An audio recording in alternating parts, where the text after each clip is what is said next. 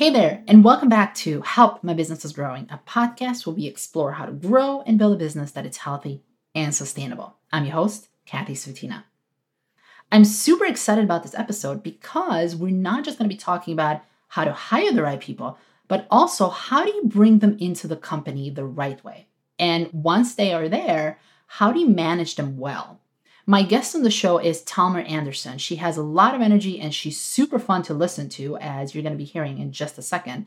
But before we dive into the actual interview, I wanted to give you a little bit of a preview of the topics that we're going to be covering. So we're going to be talking about how to figure out who to hire and how to effectively vet the people you're considering hiring. Should you involve other team members in your hiring decisions and how to go about doing that in the right way? What not to do when you're onboarding your new hire. And we're also going to be touching on the proper management of teams when you're starting to add layers and you just do not have the capacity for those one-on-one meetings with everyone anymore. There are going to be detailed timestamps of every topic that we are covering in the show notes, so you can always go and reference those and just jump into those directly if you want to. And as a reminder, this episode also comes with a blog post with resources as well, and it will direct you to Talmar's website and her programs. So here's a little bit about Talmar. Talmar Anderson has over 30 years of experience leading, growing, and designing kick-ass teams for small businesses and entrepreneurs. She's also a published author, the thought leader of the Boss Muse, and CEO and founder of Boss Actions. Talmar believes that any business owner can learn to build a kick-ass team to grow their business. In fact, it is required. Through her groundbreaking bossification program, she's led over 100 entrepreneurs to do exactly that. Her message has been featured on a national television show that aired on Amazon Fire, Roku, and Apple TV. Join us.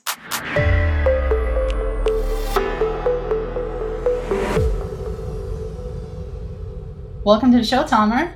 Thank you. I'm so excited to be here with you, Kathy. Oh, I'm so excited you're here. And we're going to be talking about hiring. And when it comes to hiring, my philosophy is that if you hire the right people and then manage them well, no matter what's happening in your business, you can always figure things out. And that's simply because you can tap into other people's expertise and other people's point of view. And as an owner, you also even have options there. You can hire an employee, or you can hire an outsourced person. But it really all boils down to having the right people in the right places and having that proper management in place. So I wanted to ask you, what's your take on it? And what do you think that so many business owners struggle with these two parts? Well, I want to be clear that I predominantly speak to small business owners, right?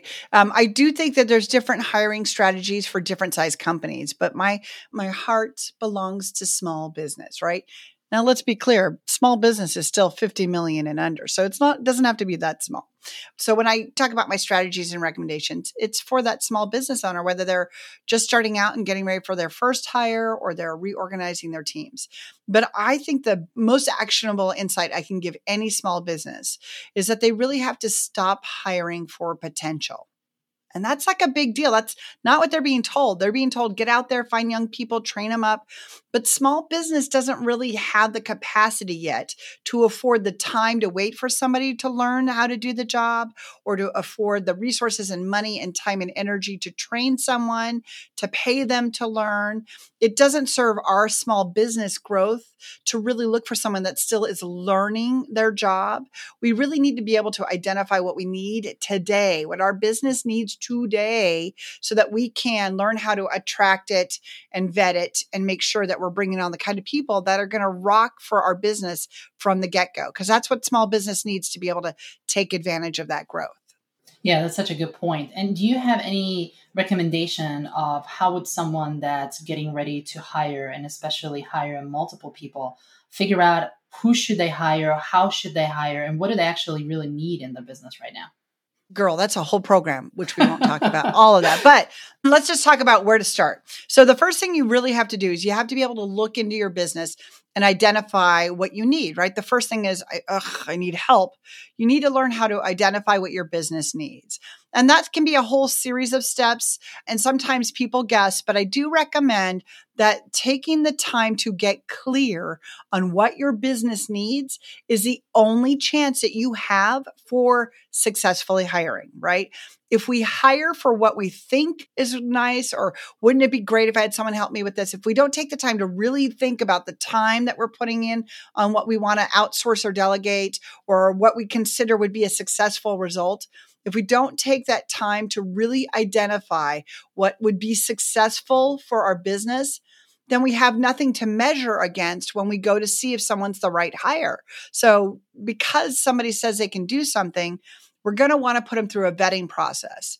And we can't build that vetting process until we know what we're looking for. So the first thing I really want everybody to do, once they're thinking, I think I need to hire, create some time on their calendar where they can really sit down and understand where they're spending time and energy and what's going to be best for their business if they look at hiring. And I also want to be clear that hiring includes your vendors, your independent contractors, and your employees. I hear from business owners all the time, oh, I'm not hiring yet. Yeah, I say, really, you don't have anybody you work with on any of your projects? You don't have a bookkeeper or outsource your social media or have somebody that helps you deliver projects once in a while? Oh, yeah, but they're not employees. Let's be clear, boss. The minute you're bringing somebody in to influence the success or how you deliver for your clients, you are hiring and you are a boss. So we have to take the time to start to think about what we need from those relationships and those roles before we go out and we hire people, get them on the payroll, whether that's through paying an invoice or paying payroll itself. Let's make sure they can do what we need in our business. Yeah, and that's a good point. And I always also say too, you have to be proactive, not reactive, because it takes time, right, to find those right employees, to find the people that you really need, not just what you need in a business right now currently, but taking a look at where your business is going to be 6 months from now, a year from now. Absolutely. And thinking about what are the type of talent that I really need in the business at that particular point so that you can start hiring, start looking for those people right now. Absolutely. I do love that. And that's one of the big shifts that we tell our bosses is, the CEO role. The reason overwhelmed business owner is how most of our clients, I'm overwhelmed. There's so much going on. And usually it's a good thing, right? We have lots of sales or potential sales, and we're just convinced the business could be so much bigger if we had the right people we could trust to deliver.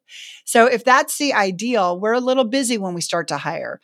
So it can be, frustrating, but if we can take the time to create the space to really focus and do this correctly, then our role shifts into that thriving CEO. And what that role does include is always be recruiting, to your point, right? Once we start to get clear on what the business needs, what the roles will look like, what kind of sales or projects need to come down before we trigger the next hire. We call it hiring triggers at Boss Action. And so we start to create these forecasting and these ideas of what our next steps could be, so that once we start to see those trends coming down, right? Our sales are trending up maybe, or we know that we're getting ready, a project's going to say yes. So we want to start that recruitment process. If we've been clear on what, say a great project manager is going to be, and we met one networking, now we can start giving them a call. I call it flirting, but it's business flirting, so be appropriate. And flirt and say, hey, so how are things going? Or would you ever consider looking for another gig? Because, let's have a conversation. That's not a full recruiting process. That's seeing if they're interested in a potential opportunity with your company. Then when they say yes, or if somebody refers you when you're ready, that still has to go to the front of your your vetting process. I always make the joke, if you're hiring your mom as a project manager, she has to go to the front of the vetting process because you know her as your mom and you like and trust her as your mom, but you don't know how detail oriented she is about following up on things. You don't know how she is about inspiring other people to get their work done in a timely manner, which is oftentimes a project manager role, right? So we need to understand that even the people we think we know and even the people that we get referred to, they still have to go to the beginning of your vetting process, which if we've taken the time to identify our business, what it needs, learn how to attract the right people, right? Whether through our own recruiting or through, traditional employment ad placements in different places, then we can set all those people into our vetting process, which can be a repeatable process that's specific to your business and this role. So we have a reasonable expectation that they can do the job before we start paying them. And I'll tell you, there's some great people out there that want to work for you. And there's some people that are just going to lie to get the job. And having the confidence that you've really, turned over all the rocks and you've been really specific to you, what your needs are, gives you that confidence that this is the right person. And it gets to be exciting when you're hiring and growing. So how would that vetting process look like? If you are getting ready to hire a couple of people and you know that you need that vetting process in and you're currently struggling with it, how would that look like? How would a successful vetting process look like? Girl, you're singing my talk because now we're talking process. I love a good process. I love processes. Yes. I know. So we created a program called Bossification. And the first thing we found is that most people believe that your vetting process starts with like writing an employment ad or a job description, right? Just trying to attract the right people. And then they're like, yeah, you got to ask the basic interview questions and don't even bother with reference checks because they're just going to send you people that like them. So how are we supposed to vet them?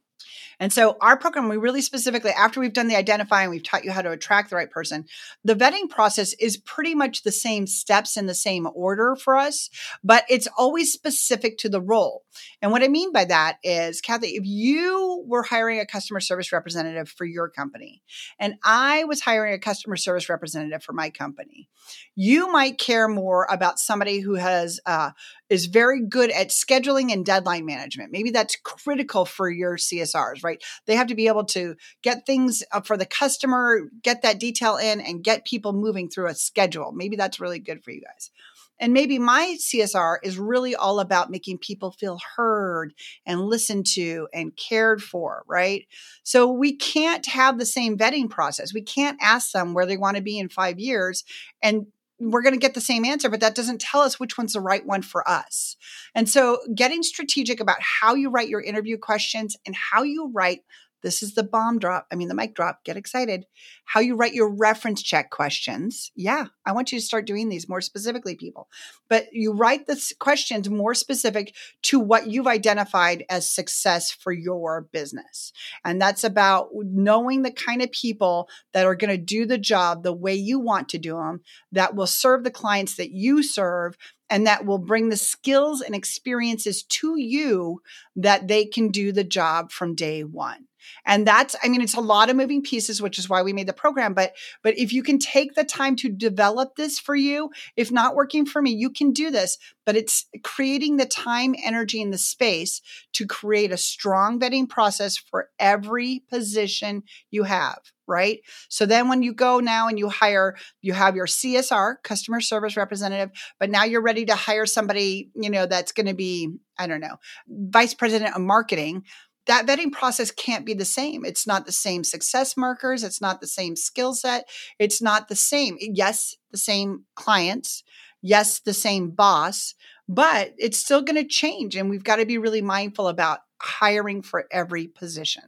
Does that help? Yeah, it does. And what I'm hearing is also embedding your company culture in the vetting process, embedding it in there. And if you're interested in more details on the company culture, I actually did an episode specifically for that, episode 1 with Lindsay White.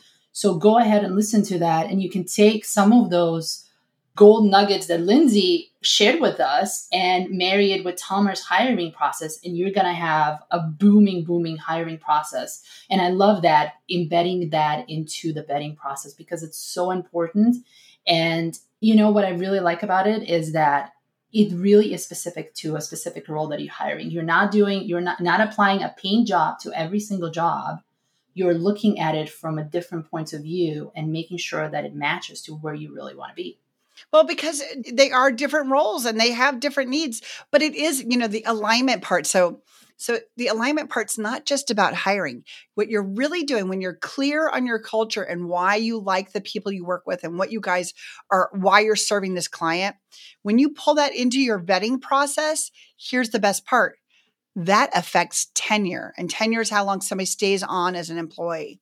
If we can find somebody that's a great customer service representative, but has a big chip on their shoulder for corporations, and my company serves like Coca-Cola and big corporations, it doesn't matter how great a CSR they are. They're always going to be a little unhappy. They're not going to be there bringing their best game, and they're not going to get excited that Coca-Cola had a big win for our services if that's what we did. So that alignment allows people to not just rock what they're good at and do well for your business, but that alignment of the culture and the people you serve and why you're doing what you're doing is about the teamwork and feeling like you're on the same mission and rowing the boat the same way, as they say. But it's also, it lets them find more satisfaction for what they're doing. If you're a luxury business and you have a lot of wealthy clients and there's somebody that's fearful of money or thinks that rich people are evil, again, they could be brilliant. They could be the best technician, whatever you hired for that thing. But that's going to be a little disconnect because in their mind, they're serving something that they don't connect with. And that keeps them from staying longer. It keeps them from helping in those times when we all kind of pitch in for each other. It really kind of pulls them away. And it can just create that kind of poison apple person, right? That one who's like, rah, rah, rah, rah, and everybody's like, boy, Talmar's always in a bad mood. But it's because Talmar's misaligned with the mission, probably. They could be great at their job, but they're not happy because they don't love what they're doing yet. And that's why that passion, purpose, mission, culture piece is so critical for really good team development, for strong hires. It's really important. So thanks for tying that in, Kathy. And you know what, when it comes to team and selecting team members, how important do you think it is to involve other team members into this vetting process? And know a difference between, a difference between the levels that you're going to be hiring for. If you're hiring a director or VP level in your company, it's going to be a lot different than hiring a service representative. But how important do you think it is to involve the team members into those hiring decisions in general? I love this question. And boy, girl, we could talk about just this question itself for like the next 35 minutes because there's a lot of different pieces to that, right? So the first piece is, are you bringing them in because you don't trust yourself on vetting their qualifications? And that's not necessarily a bad thing, right? I may not be an expert at marketing copywriting. So I want somebody who is to tell me if this person's writing well or not, right? I don't know. So it's okay to bring experts in that case. If we're going to ask people to be a part of that process, we have to be clear what we're asking them to look for. And if they're just part of the team, meaning not another owner and not going to be the boss of this person, it's critical that you explain to them you're asking for their input. Because I think that one of the biggest mistakes bosses make is they're like, all right, we're going to do team, we're going to hire for our team. And I really want everybody's opinion. So everybody's going to get to interview them. And the truth of the matter is you've gone through the process. This is the best person. You're not bringing in somebody that they don't align with.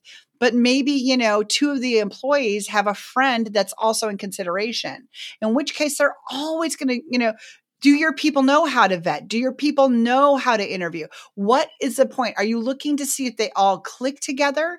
Again, if you're hiring for aligned mission and you're hiring for aligned business practice, like you're happy, we're uber professional. We like dogs laying at our feet. If we can identify that, the likelihood that they're going to get along is key. So you have to be clear why you're pulling somebody in and what you are expecting them to read into. And then you have to set their expectation for how you're going to take that. Because at the end of the day, you might be like, I am convinced Kathy, she is the bee's knees.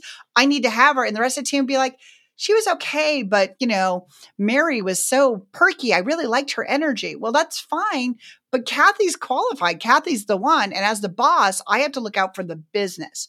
My job is to be the business champion. So if I am not the person that can stand, if I haven't set the expectation with the rest of the team, now I've created chaos. I pulled them into something and I took their opinion and I didn't set the expectation correctly as I will consider it in the totality of things. And now you've either offended them because they're like, she didn't even really want us. She was just playing us. Or you're spent defending yourself to your team, which is not a place that a boss should ever be. It should be, this is my company. I do believe it's correct. It's not that you couldn't explain, but you have to be you have to walk that line between explaining your decision so that they can all work as a team and defending your action to not take their input. That's a different line. And that's part of that communication management that we work through with you in bossification. So it's a sticky wicket. That's why I was like, depends. Yeah. And also, what about in situations when, if you have a growing business, there's so many moving pieces around and there's only so much time in a day. How about outsourcing, and I call this outsourcing it to your team, them vetting the person and then having these layers in place so that if a person, let's say they really, really love two people and you're the final decision maker, you can go that way too as well, right? Well, maybe, do you know their vetting process? Are they asking them what their favorite M&Ms are? Or are they asking them, what are the types of industries they've done their content writing for? So it sounds great, but again, you have to vet the people that you're going to trust in these positions. As the boss, at the end of the day, right? It's okay. You can learn how to identify what your business needs, develop the process and understand all that, and outsource it to somebody on your team. But you want them to be hiring for your company, for your clients, and for your team. And if we outsource too much, they're going to build a great team, but it may not be the team that you and your business need. So we still need to get that boss, CEO, business owner involved in understanding the process and why we need to be clear on what success looks like so that we can step it through and you can hand it off to other employees to use the process that we know is going to build you your team. Did that answer your question? Yeah, it does. I do love that. So let's say that we found the right person. They're the bee's knees, as they say. Bees knees. Yeah. I love that. And we hire them. Now what happens? Now we have to onboard them. Yes. So how does that look like? How does a good onboarding process look like? Oh my gosh. Can I start with, please don't do this? Yes. Okay, please. Great. Please don't do this. Please don't bring your hiring on. You're overwhelmed. You're slammed. And you go, oh my gosh, Kathy, I'm so excited you're here. I've been looking forward for you to start. So you see that pile over there? If you'll start by just organizing that, that's going to be your desk. As soon as that's organized, let me know and I'll find something else for you to do. Because you know what they just decided? I'm going to be looking for a job in 6 months. You are expecting these people to start working with you. If you don't take the time and energy to make a plan and understand how you're going to bring them into your company, prepare what they need to be successful from, when they're starting, if you need an extra week, push the start date to the right date so you have time to prepare. It's inexcusable to hire somebody to come in and rescue you when they need to know from you how to be successful in your company. And if you're not prepared for that, it's not fair to them that you're disappointed that they're sitting around waiting for something to do because you didn't get organized enough to understand how best to use them and how to let them impact your success and your business. So of all the things I see small business owners do, it's not taking the time to prepare. Now, if you don't know what to do, you don't know how to do it, bossification, our program, find a business coach, go to the SBA. It doesn't have a lot of stuff, but the Small Business Administration does have some resources on how to start onboarding that you can get to for free. But if you want to learn a process, they're out there, but you really need to prepare for them. You need to think about where they're going to sit. And again, whether that's remote or in person, you still have to have a plan. What is that first day going to look like? How will they know that you planned for, expected, and gave them the tools to be successful? And that's the thing I think that people underestimate, because that first day they're going home and they're either like, I can't wait to rock it for this person, or they're like, we'll see what's going to happen. And that's where the tenure of people who do jumping, right? Sometimes it's not their fault. Sometimes it's bosses that aren't organized, ready, haven't taken the time to at least try to have some kind of a plan, right? You don't have to know everything yet. You don't have to have all of your SOPs completely done. It would be helpful. SOPs are standard operating procedures. That's how you do what you do. You don't even have to have the whole policy manual done yet. I get it. We're starting to hire when we need it, but we do need to have a plan for how am I going to teach them the vocabulary, right? In my company, we say things like boss specialists and bossitude and, and then teach them the bossification. I like the word boss. We use it a lot. So, but I have to teach my new employees what all those words mean and how we use them. So there's a vocabulary that they need to learn. Now, that's something that is very specific to my culture and very specific to my company and not an industry standard. So sometimes people come with a vocabulary understanding. If we're in health insurance, those people are going to understand the words, having to do with open enrollment and the kind of vocabulary. But there's things that people need to know to be successful, and a boss provides the tools. The team builds success. And those tools predominantly have to be ready so that when they walk in the door, they can just make a huge difference right away. Yeah. And I just hired someone recently, and I was surprised by how many things need to happen for someone to be correctly onboarded. It wasn't just, here are our tools, go have fun with it.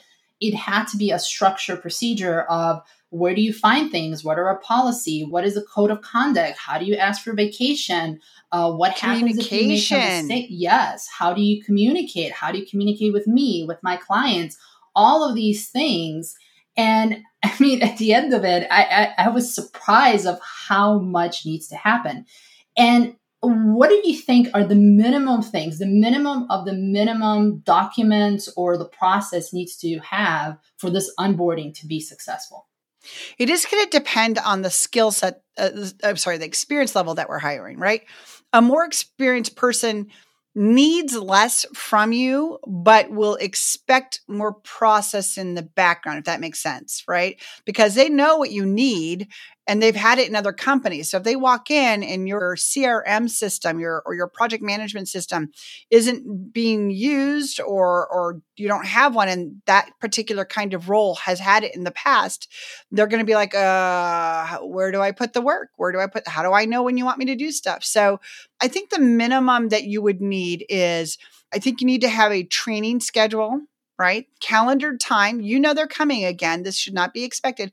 You should be calendaring time where they're training with you or they're training with companies you work with that they need to learn from or with other employees. You should have that laid out. You should have management meetings planned, right? When you're doing one-to-ones, when you're doing team meetings, it should all be on their calendar the day they start. They should not wonder when they're going to talk to you. But the other thing I think you need to really be clear on is how to do the job. Let me tell you, girl, I want a job description. The first day I want, and again, this is not a procedure manual. It's not we walk in and turn on the lights, although you may teach them that. That's not on your job description. A job description, when used correctly, is a management tool. And so the very first day we take out our job description, we turn it, if we're sitting across from each other or we're sharing it on the screen and we go line by line. And this is where you as the boss get to tell them how to be successful. Because if we don't tell them what that line means and what it looks like for us and what we expect, maybe they get it, maybe they don't. But if what we say is, weekly meetings with the principal of the company, you let them know that weekly meetings with the principal, that's me. I'm the boss. I'm the main person. And we're going to do those on Tuesdays at 10 a.m. You should see it on your calendar. If you don't, let me know. But we're going to commit to being there for each other and we're going to do those no matter what. Now let's go to line number 2, right? Follow up with all your customers by, the end of every day. We have a protocol that we always contact our clients back in the same day. Yes, after 4 p.m., if somebody emails us, you're allowed to bring it as your first call in the morning. But we contact them even just to say, hey, I got this. I will follow up with you tomorrow at 10 a.m. We always respond in the same day. Whatever your protocols are, you have to explain that. And then you say, Kathy, do you have any questions on that? Do you think that, you're going to be able to make sure to check your email before you leave every day? And you ask for your new employee to buy in. By buy in, I mean understand and accept. And if they're like, yep, I can do that, I don't have any questions on that, then you go to the next line. If you use a job description and you give them the space to understand and you really clarify what that means to you, because we have to understand what daily emails means to me, because maybe for some people, they're like, well, it's it's not 24 hours yet, so I have until 3 p.m. tomorrow to get back with them. That's not what I mean here, right? So we have to be clear in our communication. We go through the success, we give them access to ask us questions and understanding, and now we can reasonably expect them to do the job. But if we don't ever actually walk through that job description and they're like, yep, you're going to answer the calls, you're going to enter it in the system, and you're going to help us, schedule that. Good luck, right? Here's how you use the computer system. That's not really telling them what success looks like. Is it entered the same day? Do we write it on Post-it notes and then have to get those in, right? How do we do it? And taking that time can be really, really helpful.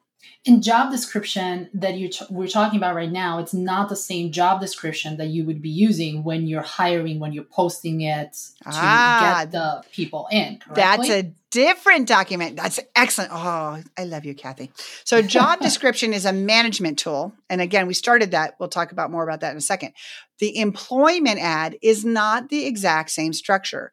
So the thing you need to remember, an employment ad is about attracting the kind of people that want to work in your company, with your kind of clients, with you as a boss, right? You can make jokes about yourself, right? My ads will say something to the effect of, if you can keep up with a fast talker and it doesn't give you a headache, then you're not going to mind this job or something to that effect, because I speak quickly all the time. And that's my workflow. And that's what I like to do in my company. I'll slow down. Yeah, this is the slow down version for interviews or speaking or with my clients. But when I'm in my team, I want to go as fast as I want. And so that's part of my vetting process. But I also just put it out there in my ad. I put out the warts. I want them to know if we work long days, but we take long vacations, right? If we, have dogs in the office, but, we start very early, put it out there so that people can really self-identify and use it to attract the people that you want to work with. We're an award-winning company, right? People who value being part of an award-winning company are now more likely to apply. People who, whatever that is, just attract them. So employment ads are about attracting the person. They're similar, but not the same. The job description is about letting people know how to do the job successfully. After you've used it as instruction, you can go in and you can hold them accountable to that. Because we told them, if you do this, you get to go home and sleep and know you did the job. If we have to go over 2 or 3 things here, you're not doing the job. And let's talk about that during a performance meeting. So now that we've hired the right person, we onboarded them, how do we manage that person? Is management of someone who's been recently hired and onboarded different from someone who has been in the business for a while? I think so. Yeah, I do that the same thing with my company as well, is because I know that the person who has been with me for just a little bit, they need a lot more hand-holding. They're going to have a lot more questions. We're going to need a lot more check-ins, a lot more meetings. So building that into your management structure, I think it's really important, because that, again, ensures the tenure of your employee as well. I agree. So I would love for you to talk a little bit about that. And, how do we manage these employees well, and how does that look like? So, you're correct in that. I agree that the first, 6 weeks, 90 days, depends on, the job, your industry, their experience, that you're going to be in front of them much more frequently than you will later on. But I think that it's a false belief that you don't need to check in with your employees because you see them every day. Talking to the boss, yes, you're a lovely boss. Everybody's nice. I'm sure you're a very approachable person in your mind. However, you're the boss. You're very busy. They don't want to interrupt you. They're worried you're going to think badly of them. It is critical to consistently have, with all of your employees, one-on-one meetings on a regular basis. And let's be clear, a one-on-one meeting is not about the work. It's all about them. A one-on-one meeting, whether weekly or monthly, is about you talking to your employees to find out what's working with them and what's happening with them and how they think they're doing and what you, boss, can do to help them be successful. It's not about you telling them what they didn't do wrong. It's not about you telling them that they need to do this other new project. That's not what these are about. And so if you're using your one-on-ones correctly, whether somebody's been with you for 10 years or they've been with you for 10 minutes, you're going to know exactly how they're doing, because you will create an agenda that allows you to listen for patterns in what they think is successful or challenging. And it allows you to be more quicker about responding to issues that may be coming up. So we just, even though the people have been there, please don't think you can't have meetings with them. You really need to be in front of them because their priorities will change, right, Kathy? So people come in that first day and they just want to be the best possible boss they can. But life changes and their priorities change. And somebody who was a rock star for 18 months all of a sudden isn't showing up. And if we're not having one-to-ones and we just try to start them now, we won't know what's different. If we don't have something to measure against how they showed up in those one-to-ones to now how they're showing up, we really can't say, hey, I've noticed, because we didn't until they were underperforming. And how do those one-to-ones look like? Is there a good structure to them that people can follow so that they stay on the agenda, but they also give space to the employee to talk about what's on their mind, what's going on in their life? Absolutely. So it's funny. The usual question I get is, do I have to listen to them talk about the cat being sick? Yes, you do. But it's because you're asking them to care about your business and your clients. So yeah, you have to reciprocate by giving a little caring back to them about whatever they care about. So I do love in a one-to-one allowing the time on your calendar. Even if you could get through for 15 minutes, it should be a 30-minute. If you can get through it in 30 or 45 minutes, it should be an hour. Always allow for more time so that you guys can talk about the last movie that came out or the flat tire, or, there's nothing more damaging for the boss-employee relationship than a boss that is like, yeah, I totally want to hear that, but first I have to tell you all the things I need for you to do in my business. We all agree that they're being paid to do that. But if we want them to care about that, we have to care about the things they care about, at least on some level, right? And you may not care about cats, but you care that your employee has something that's making them sad or upset. And so you want to give them the space to tell you about that and let you know, so you can be compassionate, so you can follow up. And so if I come in the next day really crying and I was telling you that I was going to the vet and I was worried it was cancer for my cat, you're probably going to go, not good news, and let me come in and talk to you. I mean, a great boss would, even though, you are like, I'm not really a cat person. It's not about the cat. It's about that you have a human that you're asking to care about your business. That is something they care about that is hurting them. And you have to reciprocate that. So an agenda allows for space, but I like to ask the same questions over and over again because I want them to know what I'm going to ask. I'm going to ask them what's working, what's not working. I'm going to ask them, if they have questions on anything they've been assigned. I'm going to ask them if they need anything. This is all about them telling you what's going on for them. And it shouldn't just be personal. It should be predominantly business and keeping them moving through the questions. But you do want to allow for that space to, build your relationship further and deepen it. And how about in a case when your business is really growing and you have 20, 30, 40 employees at this point? Mm-hmm. How would you schedule these one-on-one meetings? Would you do them quarterly? Would you do them weekly? I mean, it's impossible because if you have 30 employees in your business for 30 minutes each, that adds up to a lot of time. Yeah, but now we're talking about scaling, baby, right? This is my favorite part. So there's something in emergency and crisis response teams, there's something called span of capacity.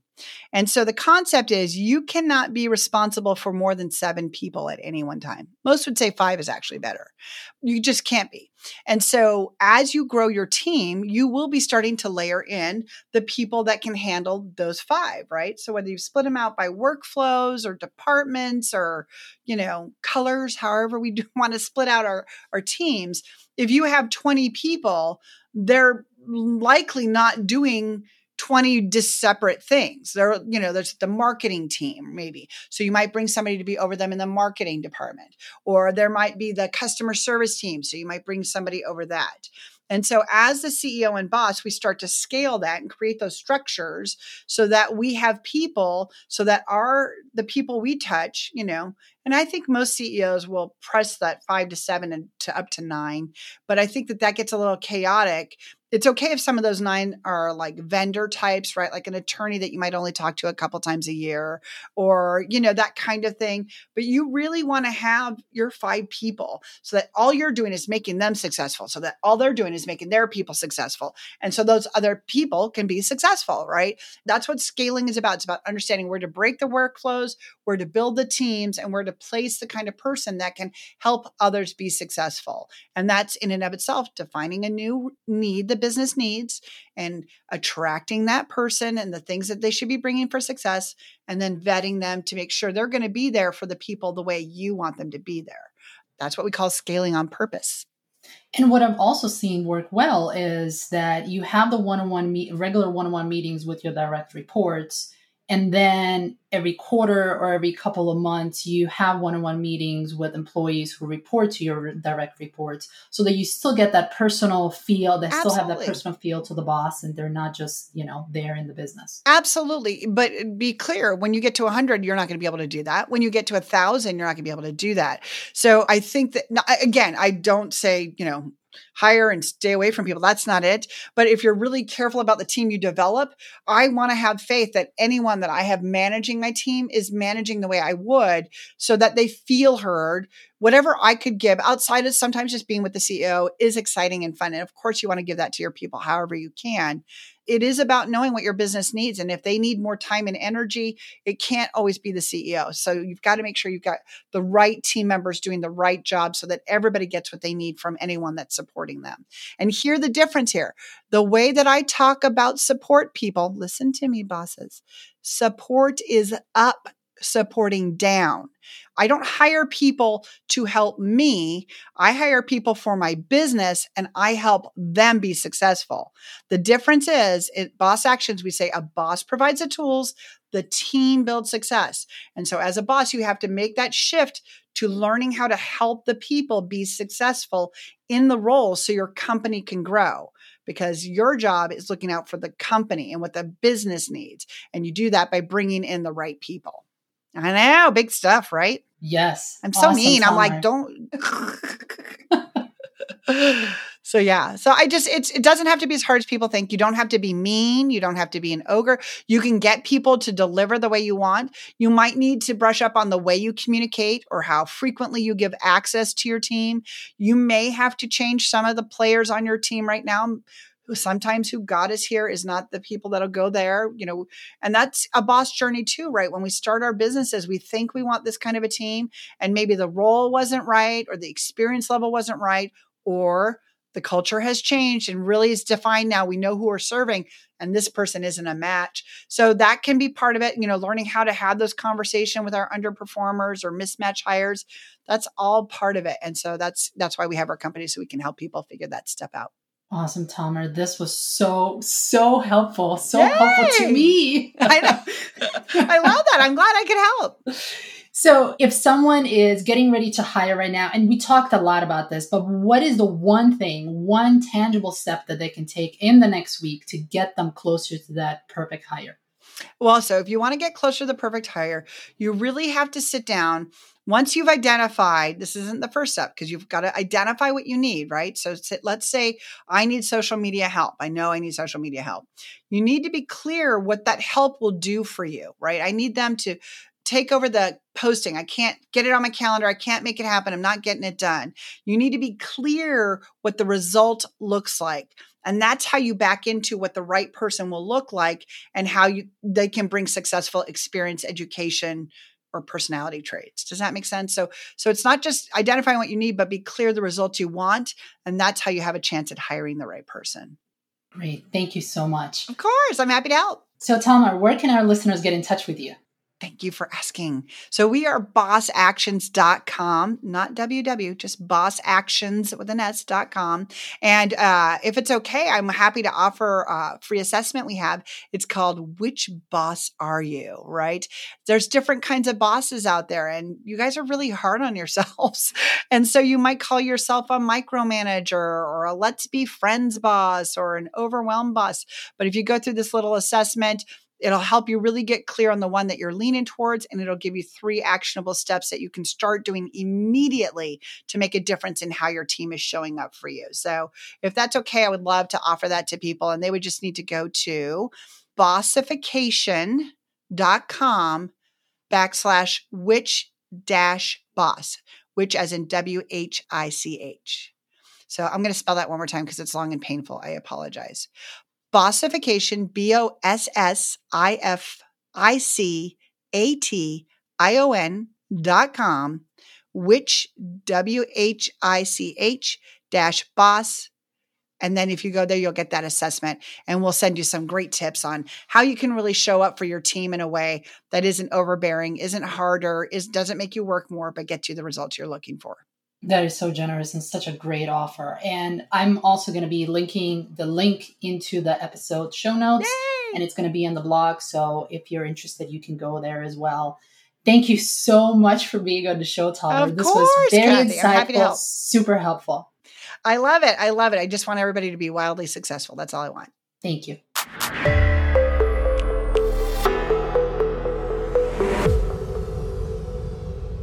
Thanks for listening to this episode. If you didn't catch the link to the resource that Talmar mentioned, don't worry about it. You can find it in the show notes of this episode, along with the link to her website and the programs. You'll also find the detailed timestamps of the show and a blog post as well. So if in the future you need a refresher on what we talked about, you can always jump straight to that section or, read about it. And hey, before I go, I do have a favor to ask. If you're listening to this on Apple Podcast, if you could please go to the show and tap the number of stars that you think the show deserves. It helps other people find it and benefit from it too. Thanks so much. Until next time.